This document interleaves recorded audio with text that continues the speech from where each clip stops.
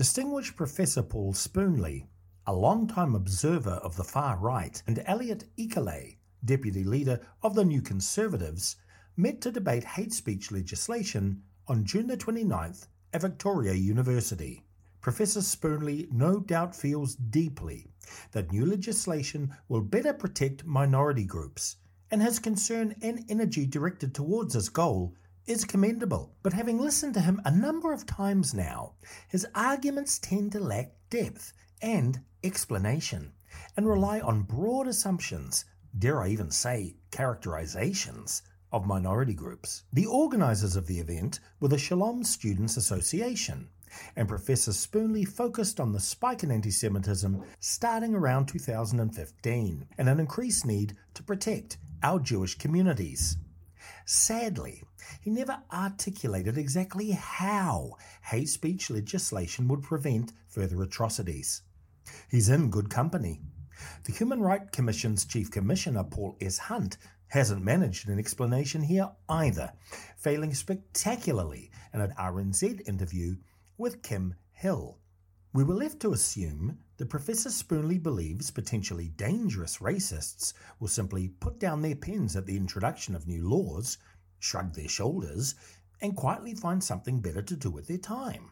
As speech restrictions are invariably a violation of democracy and equality, we really need to understand exactly how they will be effective. Another striking thing about Professor Spoonley is, for all his professed knowledge of the far right and concern about anti-Semitism, he doesn't seem to understand that this ancient hatred is also a conspiracy theory, making it a particularly complex form of racism.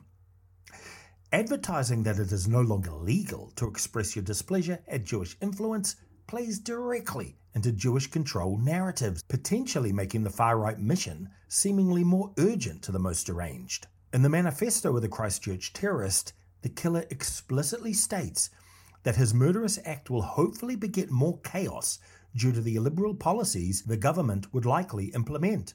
Add to this the martyr complex embedded in these movements, and one has every reason to fear new laws could serve as a provocation. Why is Professor Spoonley confident this wouldn't be the case? Professor Spoonley's closing address placed new hate speech legislation in the context of our changing demographics, and this, to me, was the most disappointing aspect of his showing the other night. Does Professor Spoonley really believe that multicultural nations demand illiberal speech laws in order to work? And if we are facing acute divisions, as he suggests, wouldn't it be counterintuitive to hand advantage to select factions? And what does it say about attitudes towards minority groups among sections of academia when Paul Spoonley suggests that hateful speech silences members of minority groups from contributing to the wider debate? Plenty of people from all walks of life shy away from engaging online due to the intensity of the discourse.